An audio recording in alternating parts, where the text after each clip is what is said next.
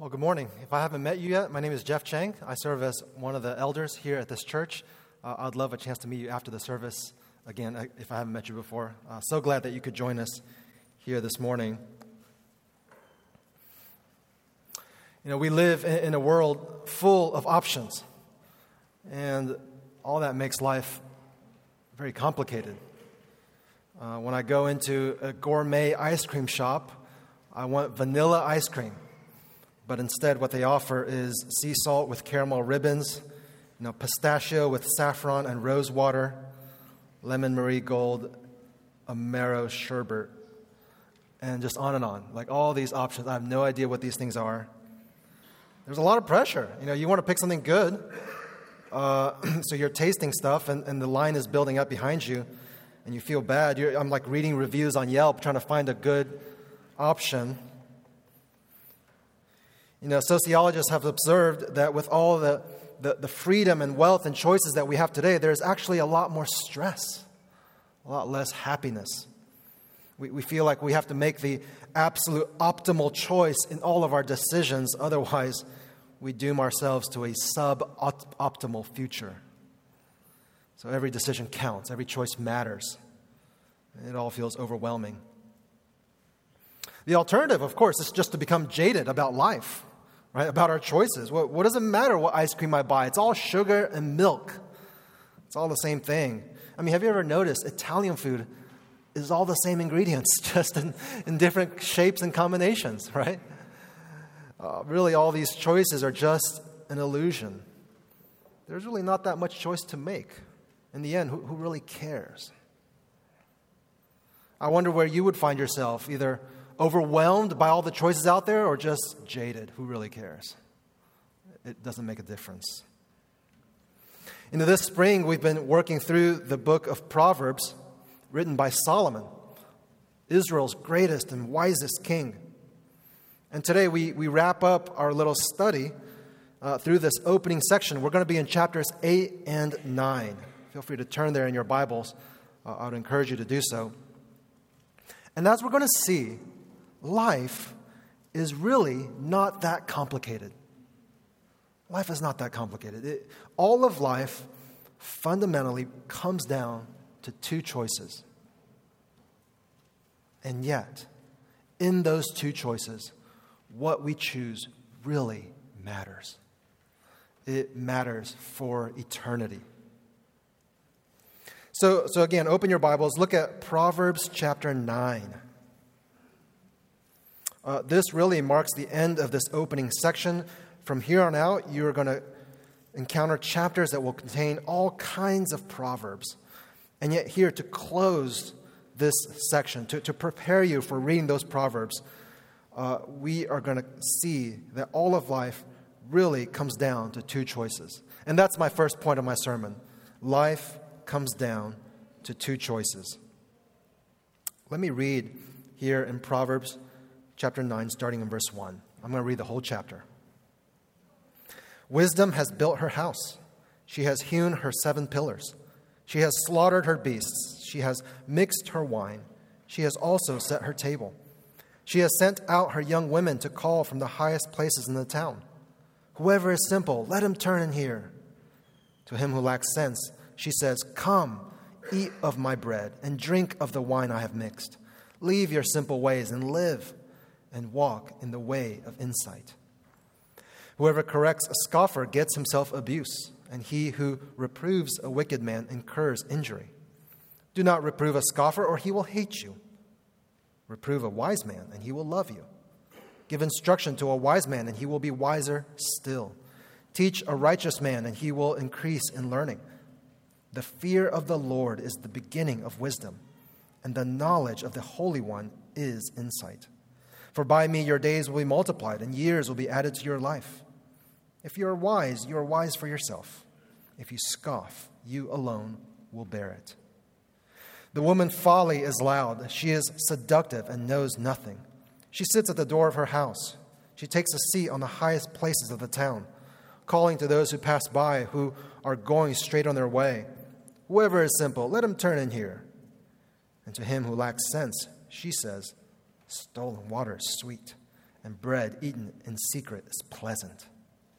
But he does not know that the dead are there, that her guests are in the depths of Sheol. Well, after all the instruction and teaching and the lectures to his sons in the previous chapters, Solomon summarizes it all with this: will you choose wisdom or will you choose folly? There are two ways to live: wisdom or folly. And we see this in how this chapter is framed by these two depictions of Lady Wisdom and Lady Folly. And we see from the start how Lady Wisdom is a hard worker. She has built her own house with pillars to support it. The picture of pillars indicates that this is not a small house. No, this is a palace. This is like a temple. And Lady Wisdom has put on a lavish feast for her guests. In verse 2, she has expertly prepared her meat. Clearly, barbecue is the food of wisdom, right? It's on offer here in her house. She has skillfully mixed her wine.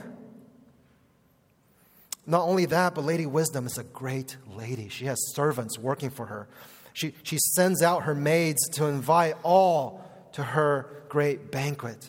From the highest points of the city, they call out. Not to the rich or the powerful or the noble, but to the simple, to those who are lacking, to those who are poor, inviting them to partake in this free, this lavish banquet. And what's on offer, it's not just food. No, it's life with wisdom. Leave your simple ways and live, she says. But down in verse 13, we see the other voice, Lady Folly. She is undisciplined. She knows little. She talks a fine game, but there's no substance. Whatever she hasn't worked for it. No, unlike Lady Wisdom, she sits outside her house calling out to people to turn aside into her home. You'll remember back in chapter 7, all those images of the forbidden woman, seducing and tempting. Lady Folly's call is heard by all, also, from the highest places of town.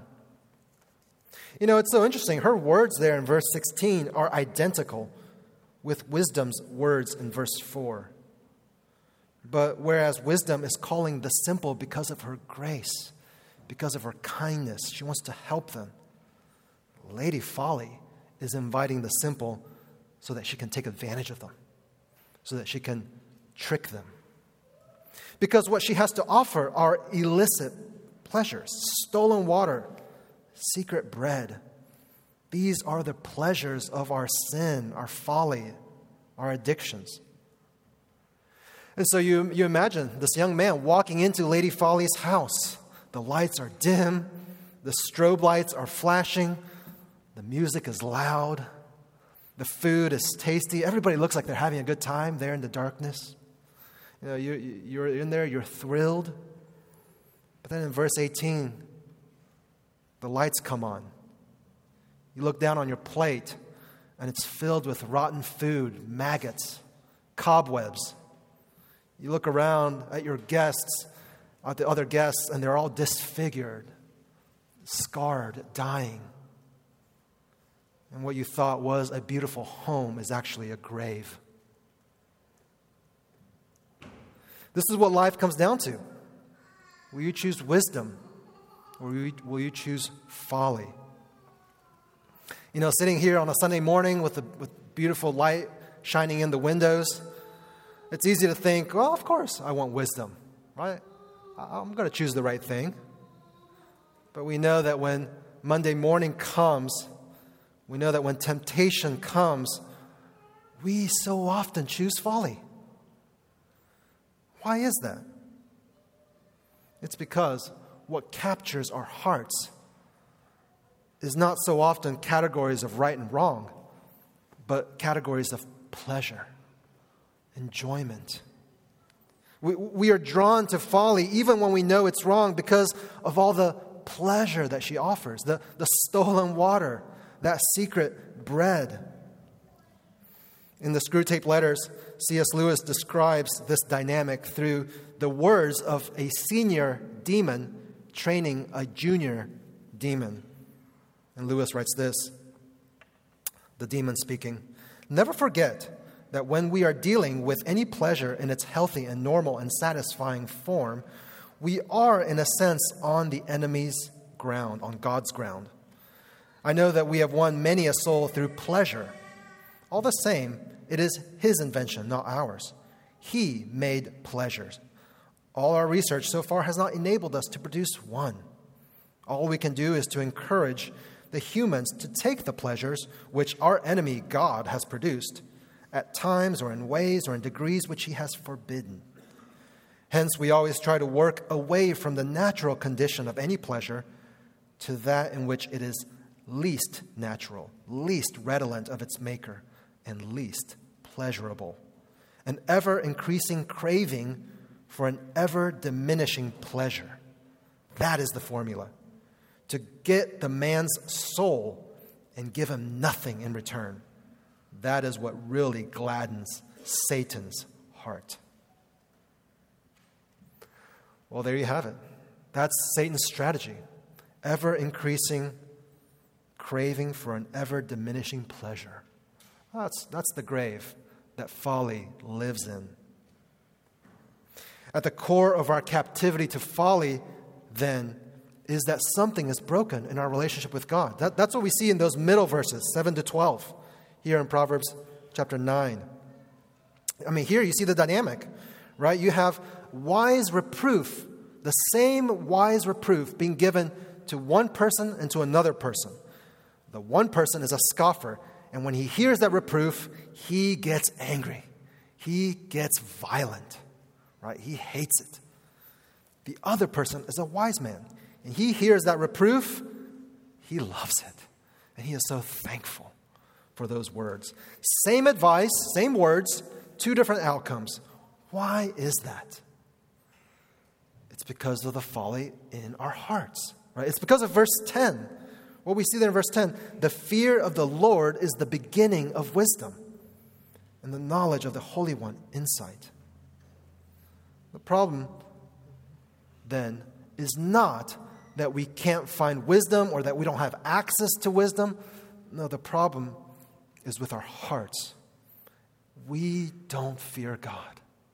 In our lack of the fear of the Lord, we reveal our hatred of wisdom and our love of folly. And therefore, we hate being rebuked because we're proud. We'd rather be praised and flattered. And that's what Lady Folly offers.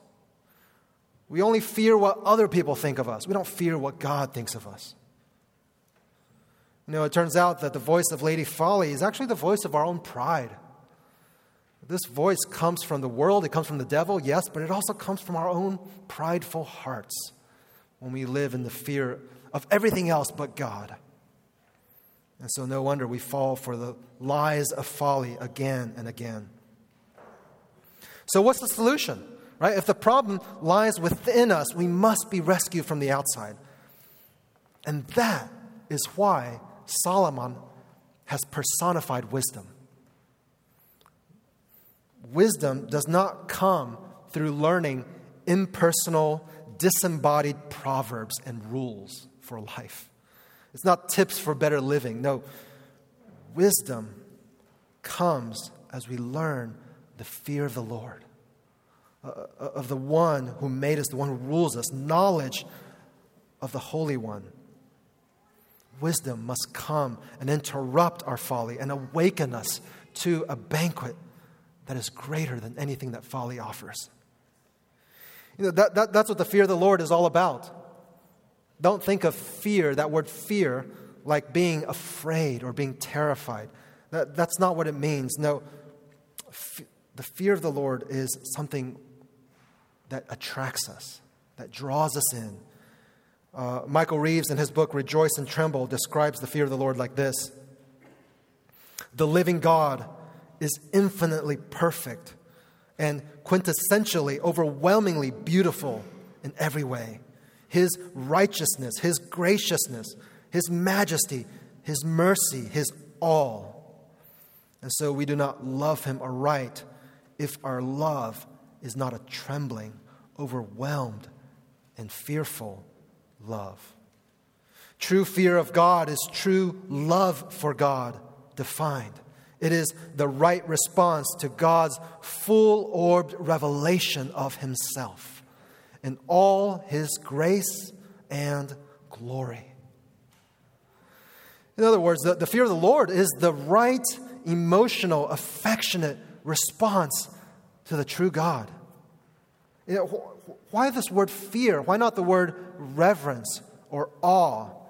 Well, Reeves argues that, reverence and awe can have this sort of distant and intellectual connotation. You can revere something or even be in awe of something, but not truly be in love with something and drawn to it. And yet the fear of the Lord we see in Scripture, it captures our hearts. It is a trembling love that draws us in, and that despite all of its majesty and glory, it attracts us. It humbles us, and it captivates us. I remember one time snorkeling off of the coast of South India in the Maldives, and I'm not a strong swimmer. I'm not a great swimmer. There I was in the ocean, snorkeling, feeling pretty good about myself. And out of nowhere, this huge wave comes and just sort of comes over me, pulls me under. Like, I have never felt power quite like that before in my life. Beforehand, I was snorkeling. I was kind of peacefully enjoying my time. This is pretty cool.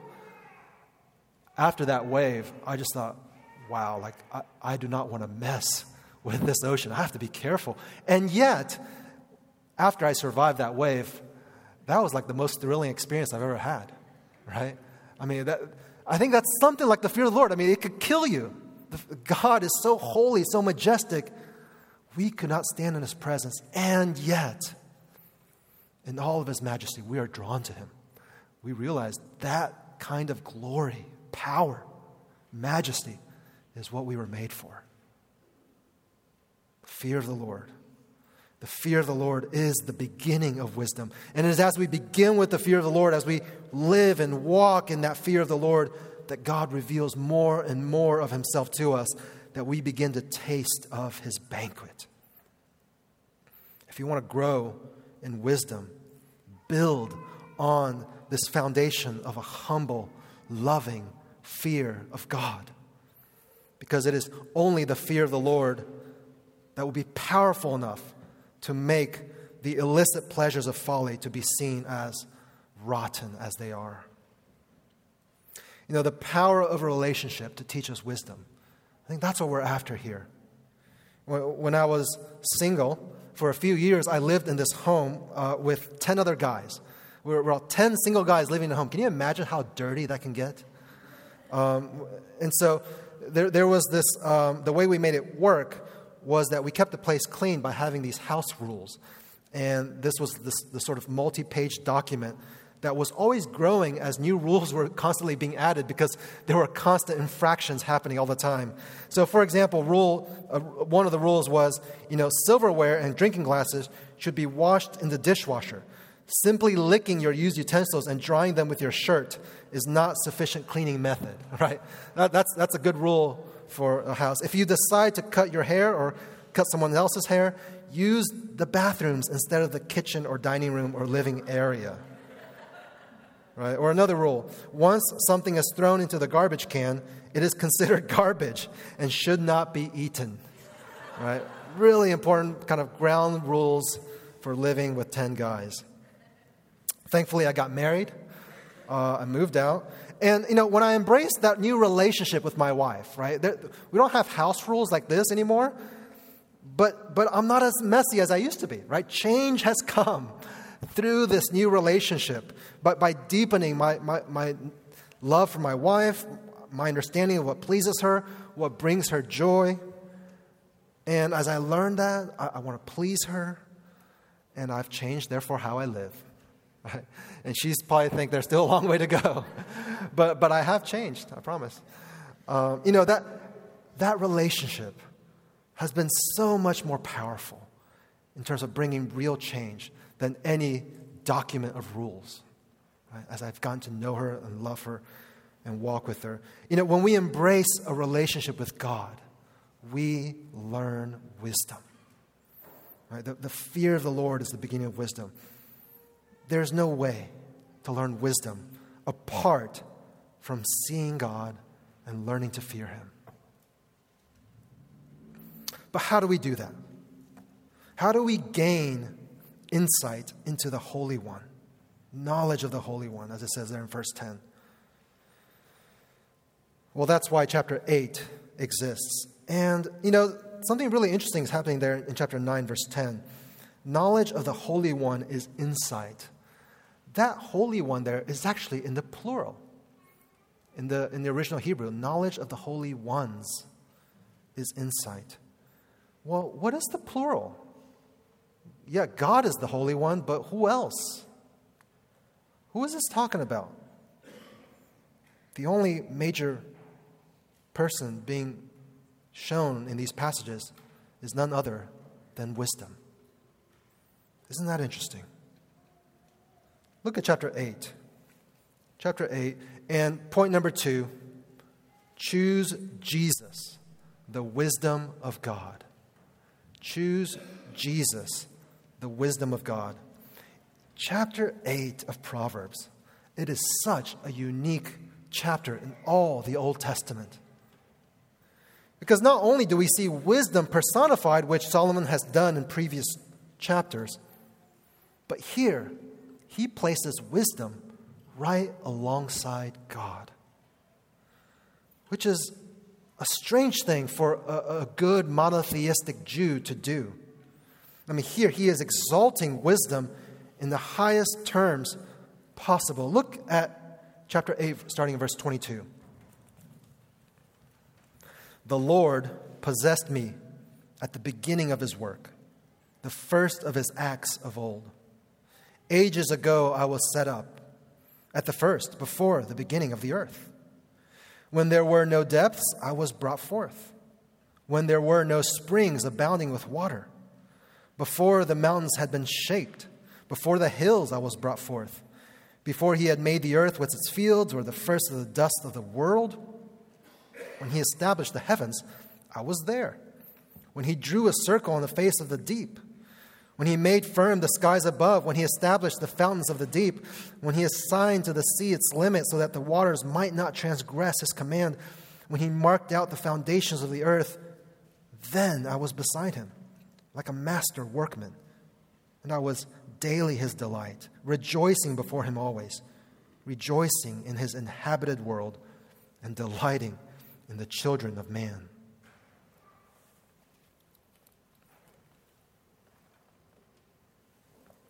Jewish rabbis have long debated who this wisdom is.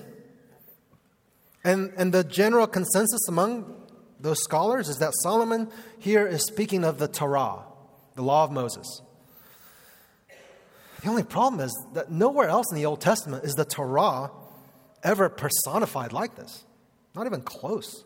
Nowhere is the Torah ever placed alongside God or portrayed as personally loving humanity. No, Solomon here is speaking of someone or something or someone much more profound, much more connected to God.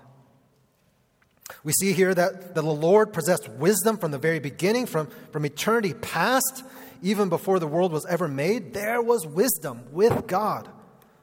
Wisdom was daily God's delight, it says. And together, when God creates the world, wisdom was His master workman, the agent of creation. God establishes this world by wisdom. And even as God breathes life into man and makes man in His image, so wisdom rejoices and delights in the children of man. Wisdom loves humanity, delights in us.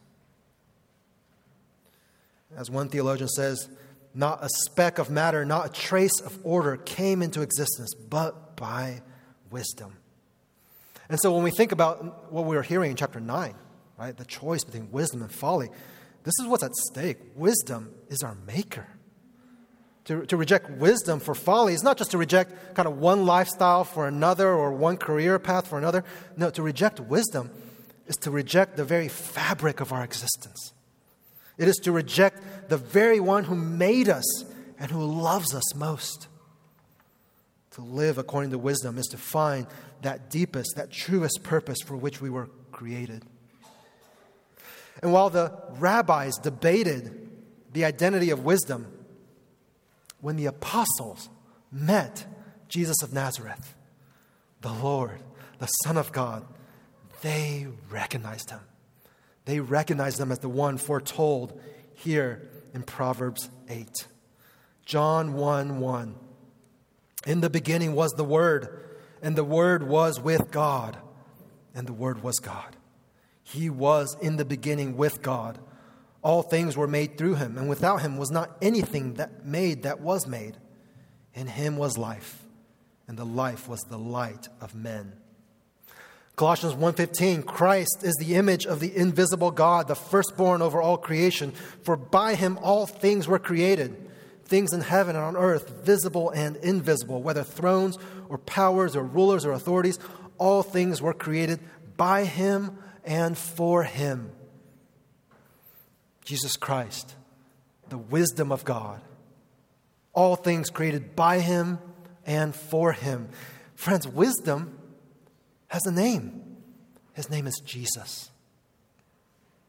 Speaking to the religious leaders of his day, Jesus declares, the queen of the south will rise up at the judgment with the men of this generation and condemn them. For she came from the ends of the earth to hear the wisdom of Solomon. And behold, something greater than Solomon is here. Something greater than Solomon. Jesus wasn't referring just to the fact that he was his descendant and a king. No, Jesus was saying, I am wisdom itself. I am the one who made Solomon what he is. The one who gave Solomon everything he had. The one greater than Solomon has come, and he is the eternal wisdom of God. So why should you embrace Jesus? Why should you embrace wisdom rather than your sin? Because he is the one through whom you were made and for whom you were made. You were not created to worship yourself. You are not the main character of this story of human history. Jesus, the wisdom of God, is the main character of our story.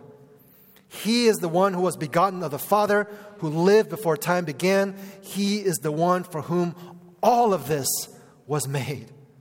And you were created to know him, to worship this majestic, all-powerful, joyful, merciful Maker, to live for him. Every longing that you have for glory and joy and life is not fulfilled in any impersonal reward, but in Jesus.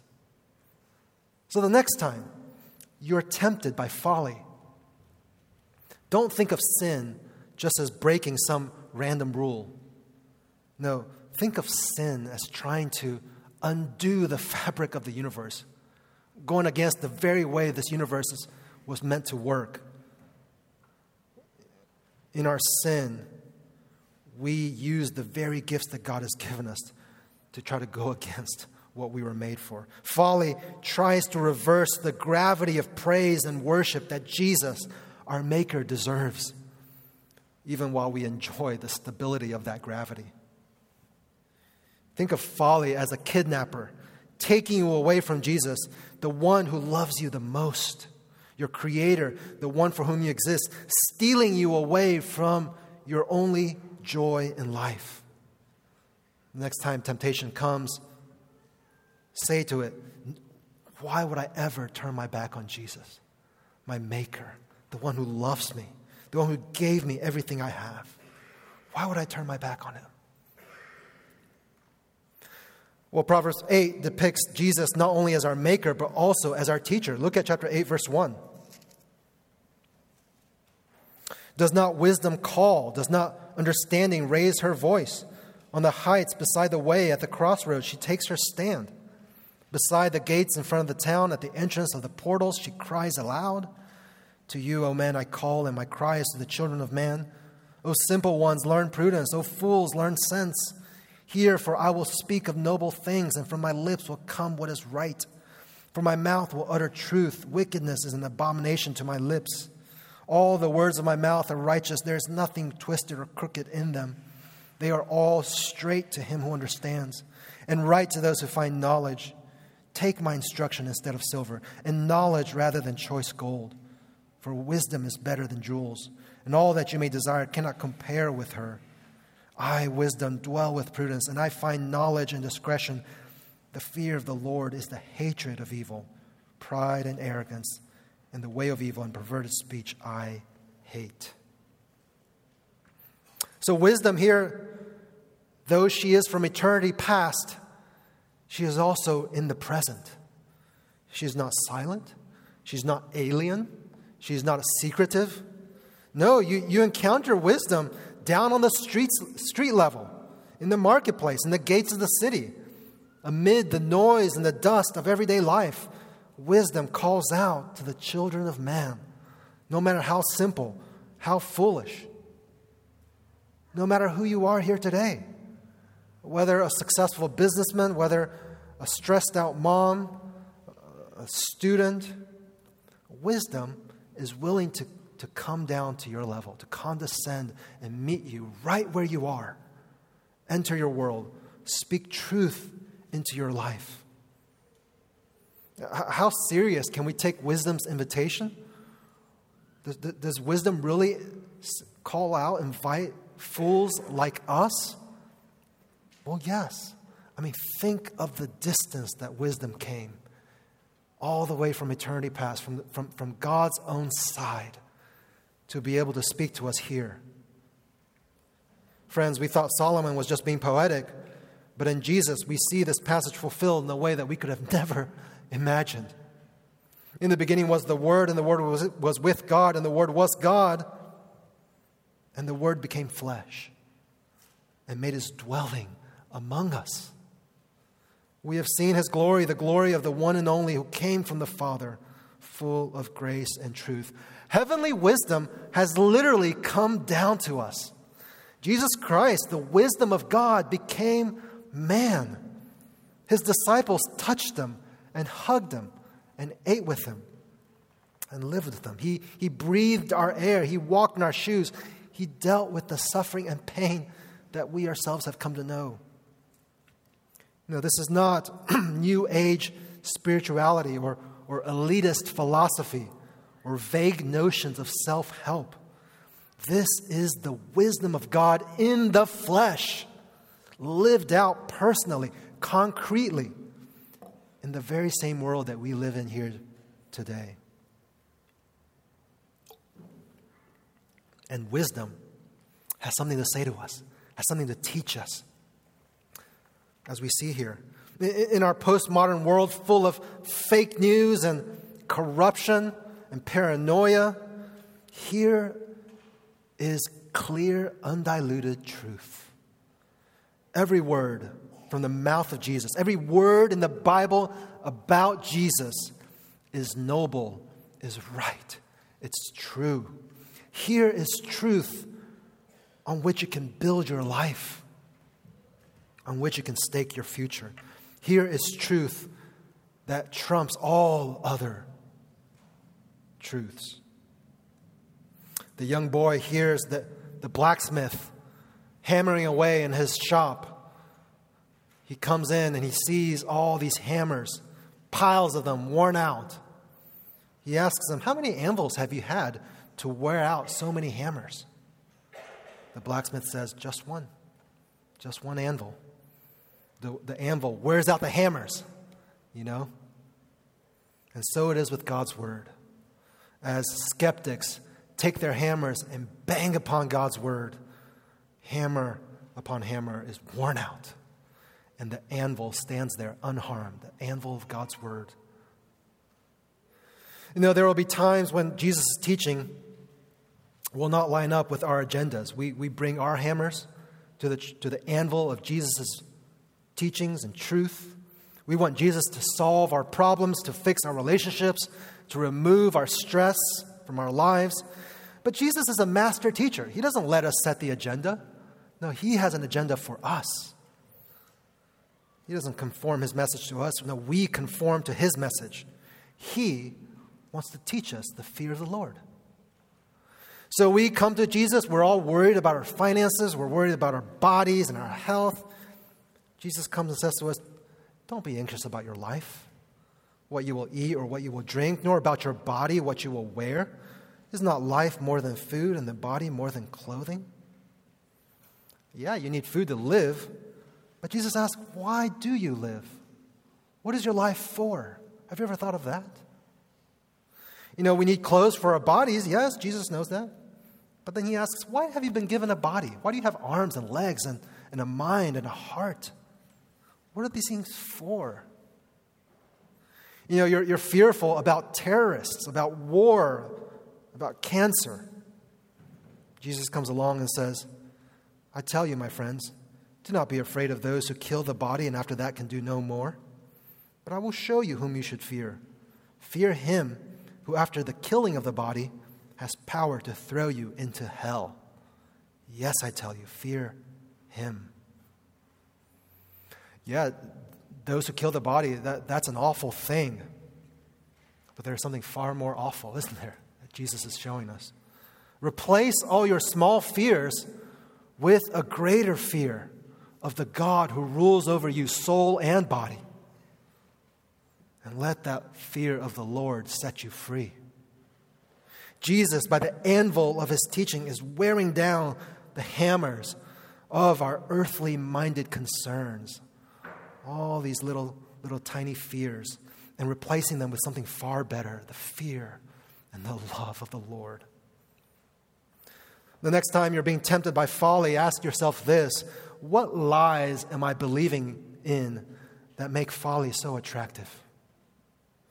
Because behind every temptation and sin that you face are lies about God, things that are false.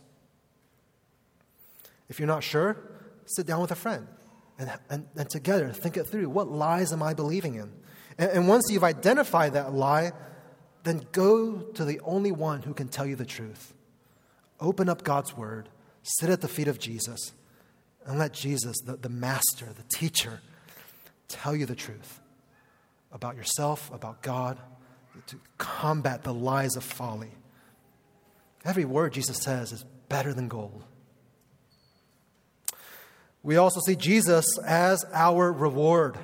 Jesus, our reward. Look at verse 14. I have counsel and sound wisdom. I have insight. I have strength. By me kings reign and rulers decree what is just. By me princes rule and nobles, all who govern justly. I love those who love me, and those who seek me diligently find me. Riches and honor are with me, enduring wealth and righteousness. My fruit is better than gold, even fine gold, and my yield than choice silver. I walk in the way of righteousness in the paths of justice, granting an inheritance to those who love me and filling their treasuries. Solomon was the richest king on earth during his reign, and yet he knew that all that he had did not come from himself, but it came from God, through the wisdom that God had given him. The best kings and rulers of the earth sit at the feet of wisdom. Wisdom is the most precious thing anyone could ever possess, because it's only by wisdom that anyone can reign and live rightly in this world in justice and righteousness. And yet for all their wealth, there's one thing that kings and rulers can't buy, and that's wisdom. No, wisdom is found by those who love her, who seek after her diligently. And so if you come to possess wisdom, even if you are a nobody, even if you're living in poverty, you are truly rich. And don't limit these rewards to just money. Notice the fruit of wisdom is better than gold and silver. You know, that's where prosperity theology falls short. Because if your wisdom is good, only good enough to get you money and that's it, well, that's not God's wisdom. No, wisdom provides an inheritance, enduring wealth, righteousness beyond this life. into eternity. And to all his disciples, Jesus talked just like wisdom talks here. John 10:10, the thief comes only to steal, kill, and destroy. I have come that they may have life and have it to the full. Mark 10:29, Jesus says, truly I say to you, there is no one who has left house or brothers or sisters or mother or father or children or lands for my sake and for the gospel who will not receive 100-fold now in this time houses, brothers, sisters, mothers, children, and lands with persecutions, and in the age to come, eternal life. Perhaps you regret not having invested your money more wisely in your younger years. Perhaps you regret not having worked harder in school. Perhaps you regret certain life decisions you've made. I tell you, on the last day, whatever regret you've experienced on earth will pale in comparison with the regret of not having followed Jesus. When he is revealed as the King of the universe, as the reward of all those who come to him. And on the flip side, whatever cost you've incurred in following Jesus, house, brothers, sisters, mother, father, children, lands, those will seem microscopic, insignificant, compared with the enduring 100-fold riches that Jesus will bring with him to all those who loved him. If what Jesus says here is true, then what truly matters is not your portfolio or your career or anything else, but wherever you are in life here today, are you following Jesus? Have you loved him? Are you embracing him? The only way you will ever be able to say no to the stolen pleasures of folly is if you come to see the far better riches that wisdom offers. See, don't think of folly as offering you something that you don't have or something that you won't get. No, don't think of obedience as missing out on something exciting in life. No. Think of folly as trying to steal and kill and destroy the abundant life that Jesus has come to give you. Whatever folly offers, it is a loss. It is ultimately a loss of the greatest thing ever.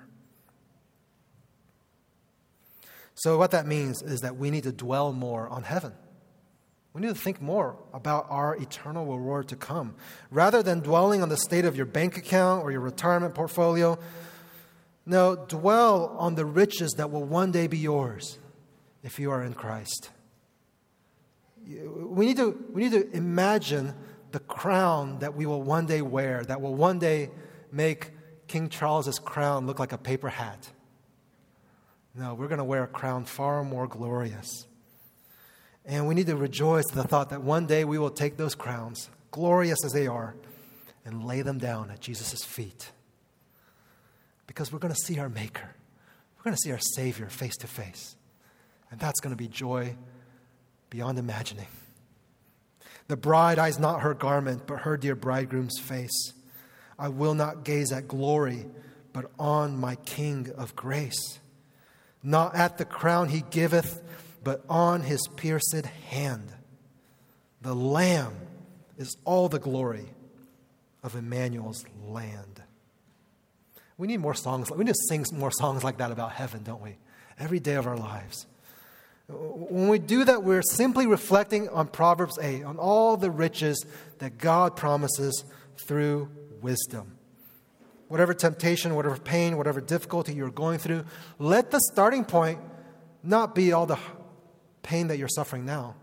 Let the starting point be the glory that is to come. The joy. That day when you're standing in glory, all tears wiped away in the kingdom of our Father. And then in light of that day, seek to live faithfully today. That's the way of wisdom. Finally, number 4, Jesus, our life. Look at verse 32. Jesus, our life. And now, O sons, listen to me. Blessed are those who keep my ways. Hear instruction and be wise, and do not neglect it. Blessed is the one who listens to me, watching daily at my gates, waiting beside my doors. For whoever finds me finds life and obtains favor from the Lord. But he who fails to find me injures himself. All who hate me love death. Or as Jesus put it, I am the way and the truth and the life. No one comes to the Father except through me. We have all sinned against God. We have all listened to our folly. And for our sin, we have dug our own graves, thrown our own parties in these graves, thinking that we are so smart on our own. And yet Jesus Christ, the Son of God, has come into this dying world to our rescue. Through his teaching, through his miracles, through his love, he has revealed himself to be none other than the wisdom of God. And yet, what did we do to him? What did mankind do to him? Did they listen to him? No, they killed him. As the Apostle Paul writes, we impart a secret and hidden wisdom of God, which God decreed before the ages for our glory. None of the rulers of this age understood this, for if they had, they would not have crucified the Lord of glory. And yet, even in his crucifixion, Jesus was displaying the wisdom of God, because there on the cross, Jesus, the wisdom of God, bore upon himself the death and the judgment that our folly deserved, dying in our place for our sins. And then on the third day, he rose from the dead, proving his victory over sin and death. And now this message of the crucified and risen Savior is the good news of salvation for everyone. Jews demand miraculous signs. Greeks look for wisdom. But we preach Christ crucified. A stumbling block to Jews, foolishness to Greeks, but to those whom God has called, Christ, the power of God and the wisdom of God. Friends, you may have lived in foolishness all your life, but now God has brought you here today to interrupt you in that folly, to cut you off from it, to awaken you to your condition. The wisdom of God, Jesus Christ, has come to set you free from your sin. He has paid the debt of our sin. He has risen to give you new life.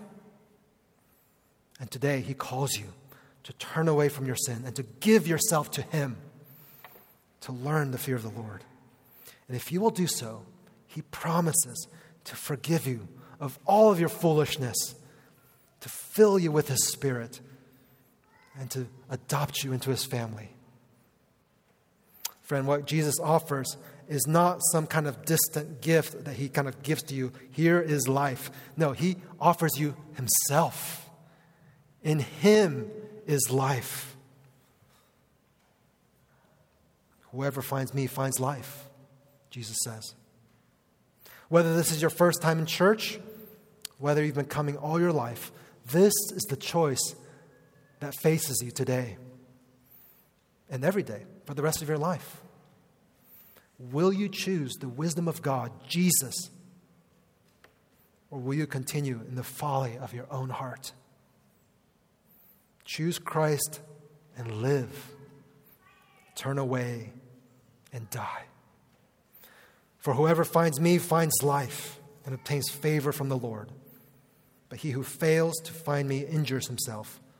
All who hate me love death.